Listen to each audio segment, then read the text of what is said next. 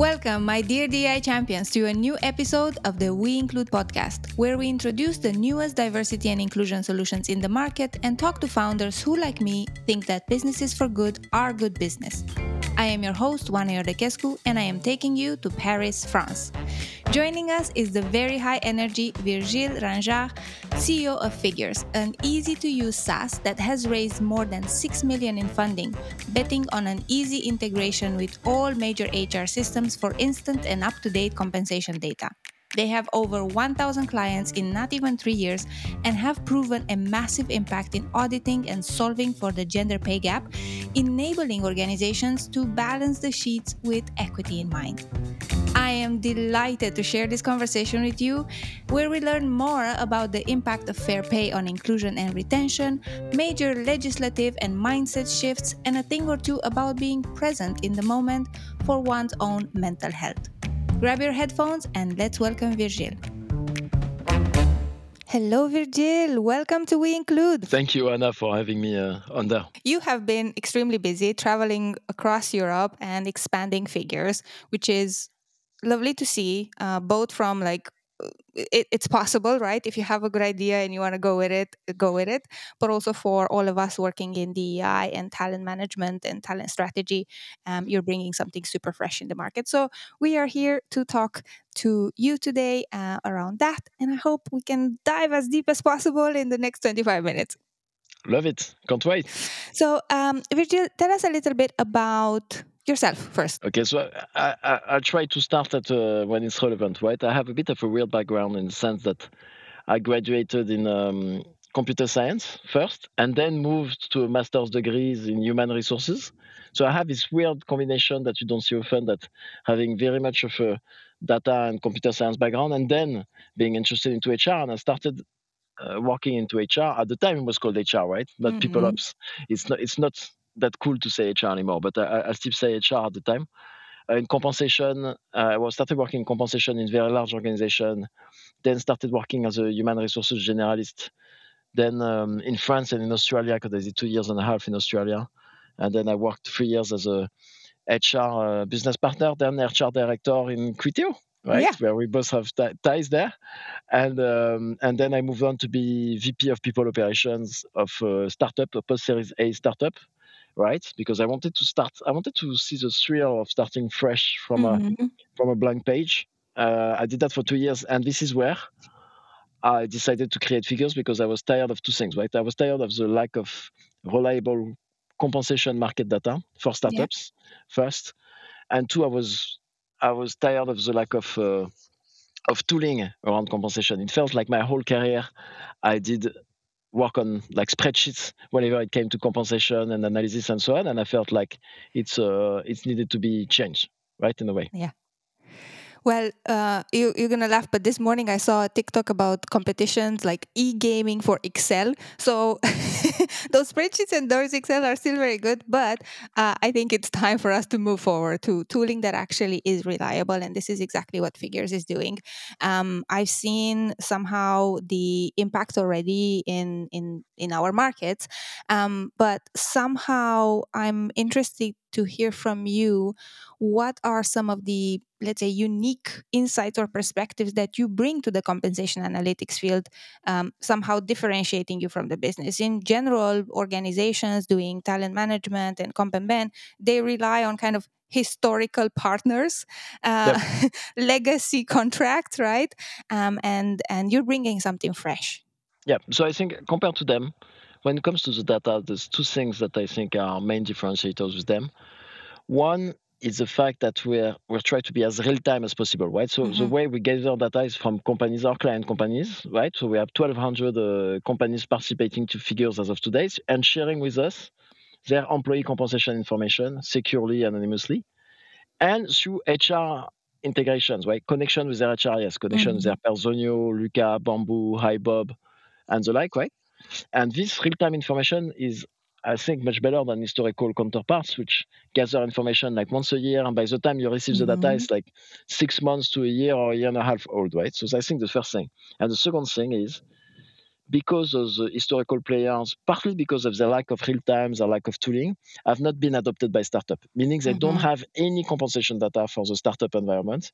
We do. We have the best data set in Europe for startups and scale ups and young up and coming tech companies. So that is also a differentiator with them.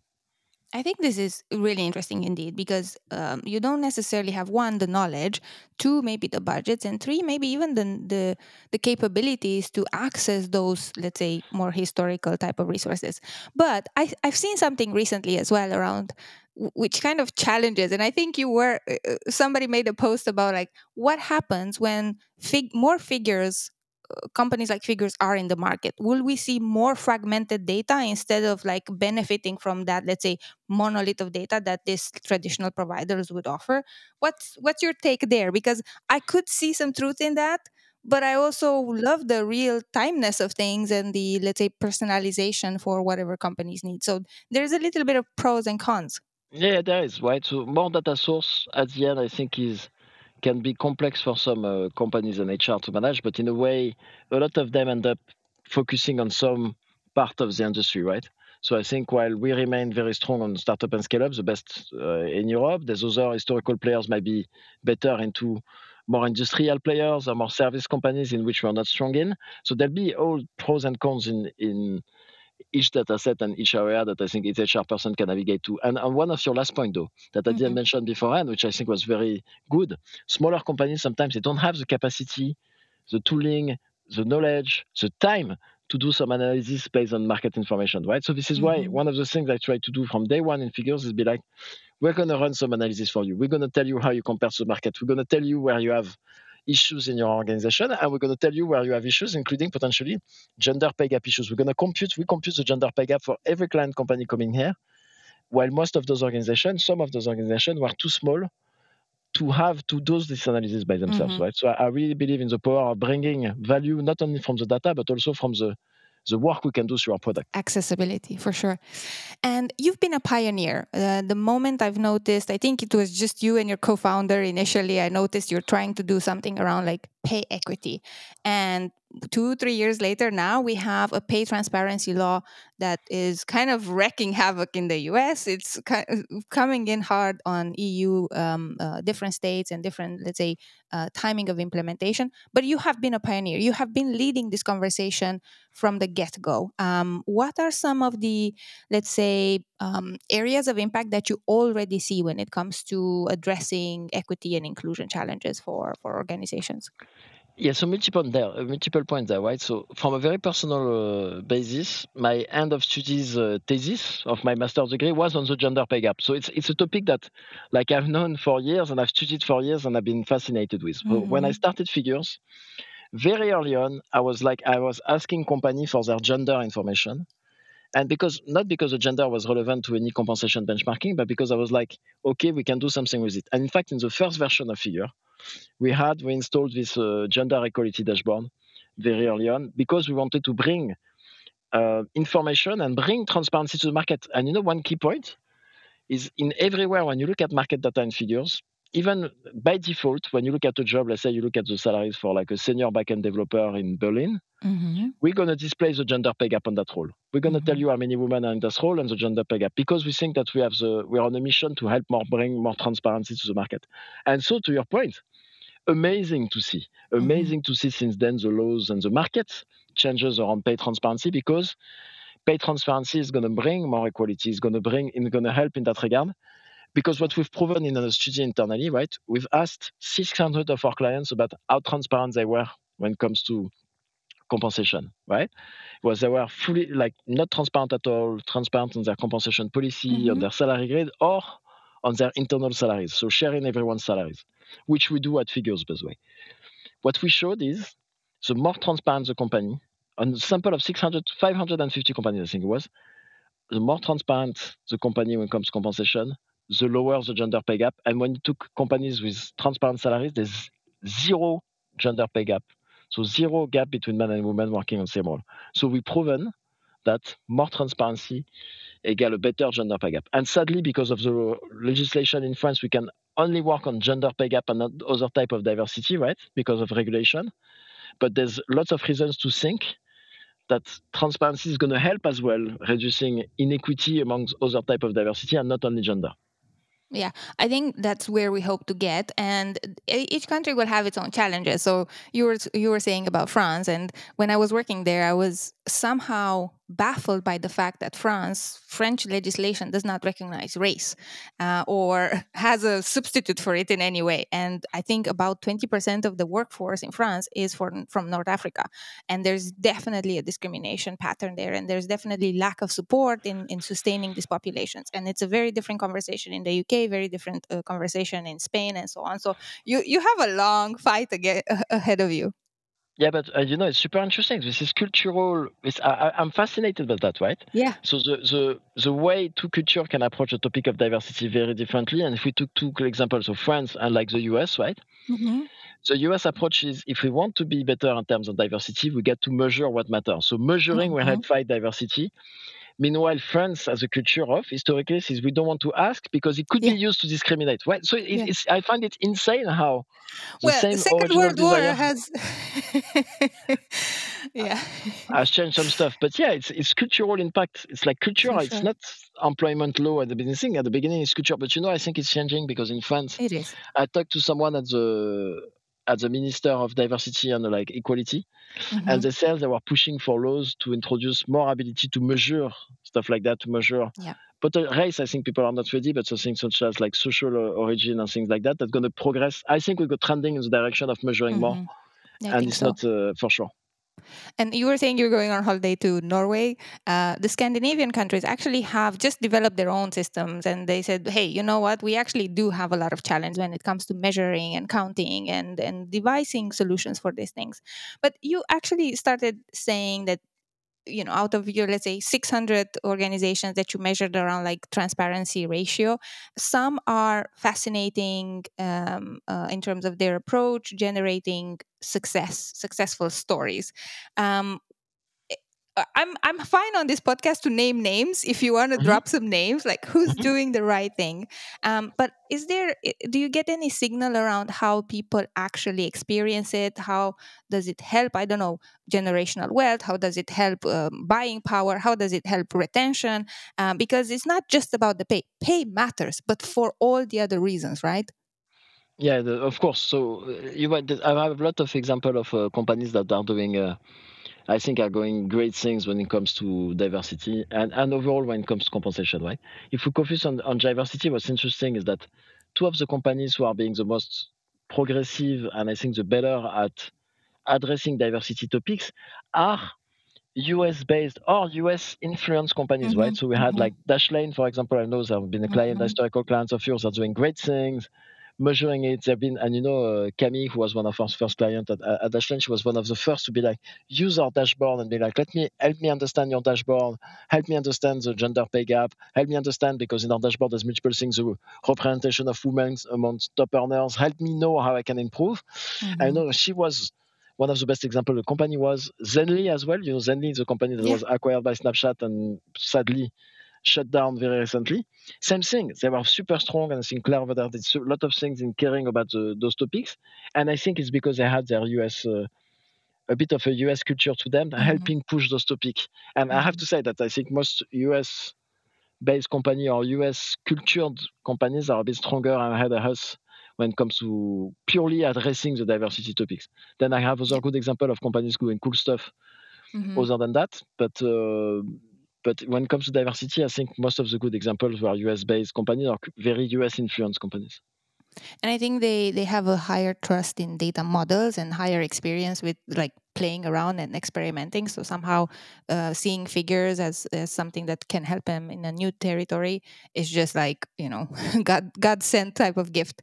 Um, Looking ahead, what are some of the future plans for growth, expansion with figures? What do you envision somehow? So we just released our module on helping companies create, update, and share salary bands, right? So it's interesting, right? So instead of managing salary bands on like spreadsheets, creating salary grid, creating your salary grid, sharing it, and so on, which I've done on my career, which is a massive pain. We are helping companies do it on figures, therefore aligning it with real-time market data, updating it a lot more easily, being updated, being notified when the grid and the market is moving compared to their grid, and sharing it, right? And sharing it more easily to managers and then to employees and then to candidates. The vision is that we're going to help companies, empower companies to be more transparent about pay. Mm-hmm. One of the reasons being, as we said, we are strong believer that transparency brings fairness, and our company Mm-hmm. mission at Figure is to help companies make efficient and fair compensation decisions. So we really think that this module is in a good step into the direction towards efficiency and fairness for companies. Very cool. Are you growing your own team? Are you working with partners for these, let's say, new initiatives? Well, we're growing our team mostly. Yeah, Yeah. Okay. yeah. So Virgil is hiring for everybody listening. Exactly. We're hiring and we have transparent salary ranges on our job ads if you want to apply to our jobs. We're trying to be pioneer and to help companies progress in that area as well. Yes, yes, yes, yes. And this is actually going into kind of my interest as well as you walking the talk, right? So somehow going and selling a product or even just a mindset, right, about inclusive leadership, create inclusive leadership in your organization. You yourself need to be an inclusive leader. And I'm very curious because you're expanding, but you're also have worked with many different cultures, and I'm curious somehow, how do you navigate the cultural and regional differences while expanding this reach, both in team and in clients? Yeah, it's a very very good point, right? So I think yeah, when it comes to compensation, we're trying to lead by example in Uh terms of huh. transparency, structure, measuring, and so on. So that I've talked a bit about it, and we could. But when it comes to like cross-cultural differences, what has been both interesting and a challenge with Figure is that we've tried to go to be a European product very early on, right? A year Mm-hmm. after, I think the Sarah who manages our German market was like our fifth or sixth hire, Mm-hmm. and then we launched the UK a few months afterwards. And so we've been very early on the European companies, but to begin with, it was like a few people in the UK, in the Netherlands, in Spain, and most of the people being French centric. And I think it's been one of the issue has been a European company being too French and French centric in some of the culture and so on. And this is Mm-hmm. so the simple fact of bringing more people from different culture, different background has helped transform the company DNA. But also one example we took, one decision we took very recently, like 2 or 3 weeks ago, is we're a hybrid company. So we have offices in Mm-hmm. Paris and then remote people everywhere. We decided not to bring back everyone to Paris every 2 months, which we Mm-hmm. used to.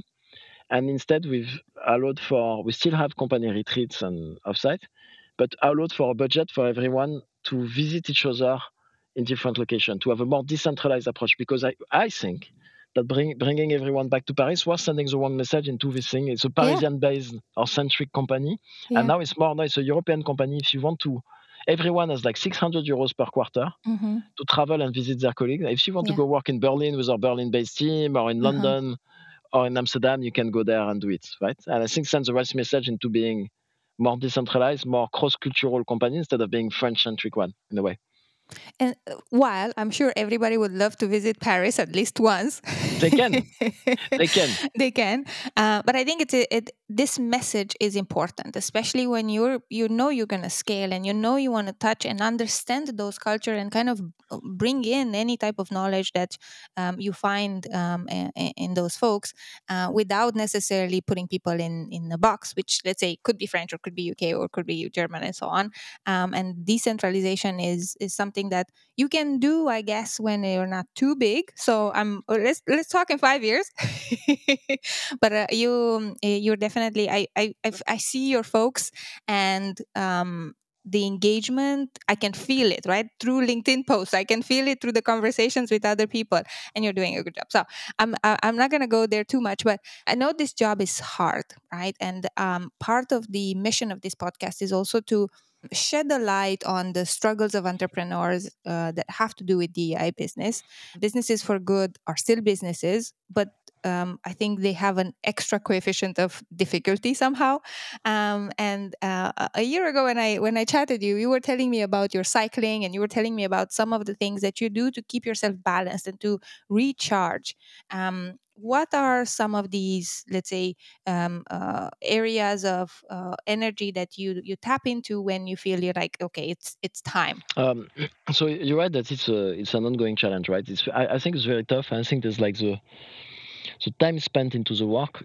So let's first say that I've never been happier at work, right? I love Mm-hmm. what I do, and I'm very yeah, I feel very fulfilled in what I do, but it takes an awful lot of time and energy. And I think the biggest thing, right, is not long hours at work, even though sometimes happen, because also I have a family. Like I have daughters to take care of. Mm-hmm. Tonight I'm going to take care of my daughter. I'm going to bring them to school tomorrow, so I can't stay work. I have to Yeah. leave at 6:15 tonight, regardless.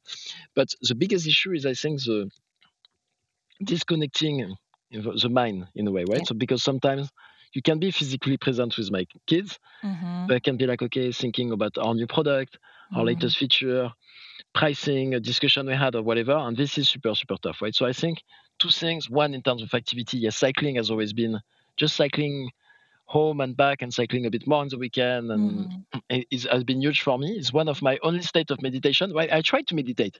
I Yeah. can't find a way to meditate. And I'm with cycling, you on that one. yeah, so everyone was like, oh, you should try meditation. I tried. I tried a bunch of time. Yeah. Couldn't. So my meditation is cycling or swimming in open water. So I love swimming. That's the only thing that enables me to distress a bit, and also just trying to be in the moment. It sounds very cliche, right? To be when I'm Mm-hmm. with my daughters It is to be in the doesn't. moment. Yeah. Try to focus on being there, and it's tough at times mentally there, but that's what helped me disconnect really. Are you excited for the new Netflix show on Tour de France? I actually started watching it. I actually started watching it indeed. So I'm more than excited. I'm starting to watch it as we go. um, this is somehow ultimately a work that can transcend even yourself, right? Like, can stay. Um, because while, let's say, some industries or some countries might do progress, change doesn't happen at the same time everywhere. What is somehow your call out to the industry? If you are to kind of say, it would be amazing if we could fix this tomorrow and we're out of business, but you're not going to be out of business tomorrow, but you still need support somehow. What is your call out to the industry when it comes to compensation, equity, and, let's say, fairer decisions for people and labor? I think start by measuring where you are, right? Mm-hmm. Being open and real about where you are, what your status are. Have a look at money. Have a look at people pay between themselves. People pay compared to their role. And I think the biggest factor is once again comes back to transparency. So you're right in a Yeah. way that the more transparency there is, the more our business could be affected. The part of our business is to have access to proprietary information that will be less and less valuable the more Mm-hmm. transparency there is on the market. But still, the Yeah. biggest call out is don't wait for legislation to pass, right? We briefly talked about this. The US has started. Europe Mm-hmm. is coming in with a new directive on pay transparency coming into effect the next few years. Don't wait for the law to be the main driver. Be proactive. Start being more transparent. Start being more transparent internally. Start educating, informing your employees. Start being open about who you are as an employer, how much you pay, how you decide who gets paid what. And I think transparency is going to bring a lot more fairness because we've Mm-hmm. talked about that, right? Transparency is going to bring more information, it's going to bring more fairness, it's going to reduce negotiation, which has Yeah. a huge impact on the gender pay gap. It's going to bring more fairness, but I think it's going to bring you know more engagement from employees. It's going to Yeah. bring trust. Trust. Exactly, trust. Transparency brings trust, and trust, I think, Yeah. brings engagement, and engagement brings also better business results. So even if you don't believe in transparency for the sake of fairness or for whatever, I think just I think there's a business reason to be transparent because it's going to bring engagement, it's going to bring efficiency. The same way that, in fact, have a look at diversity. It's proven that diversity, Yeah. even if you don't believe in it, you should do it for the sake of business efficiency. Thank you so much, Virgil. It's been a pleasure. Thank you, Anna. Thank you for having me. Pleasure on my side as well. Thank you so much for staying with us for the entire episode. You are the best. If you enjoyed this conversation, subscribe to the We Include podcast on Spotify or the podcast provider of your choice, and don't forget to share in your networks. It's highly appreciated. You can find me on LinkedIn for suggestions of initiatives and topics you'd like to see covered in future episodes. They are coming out weekly. Till next time, take care.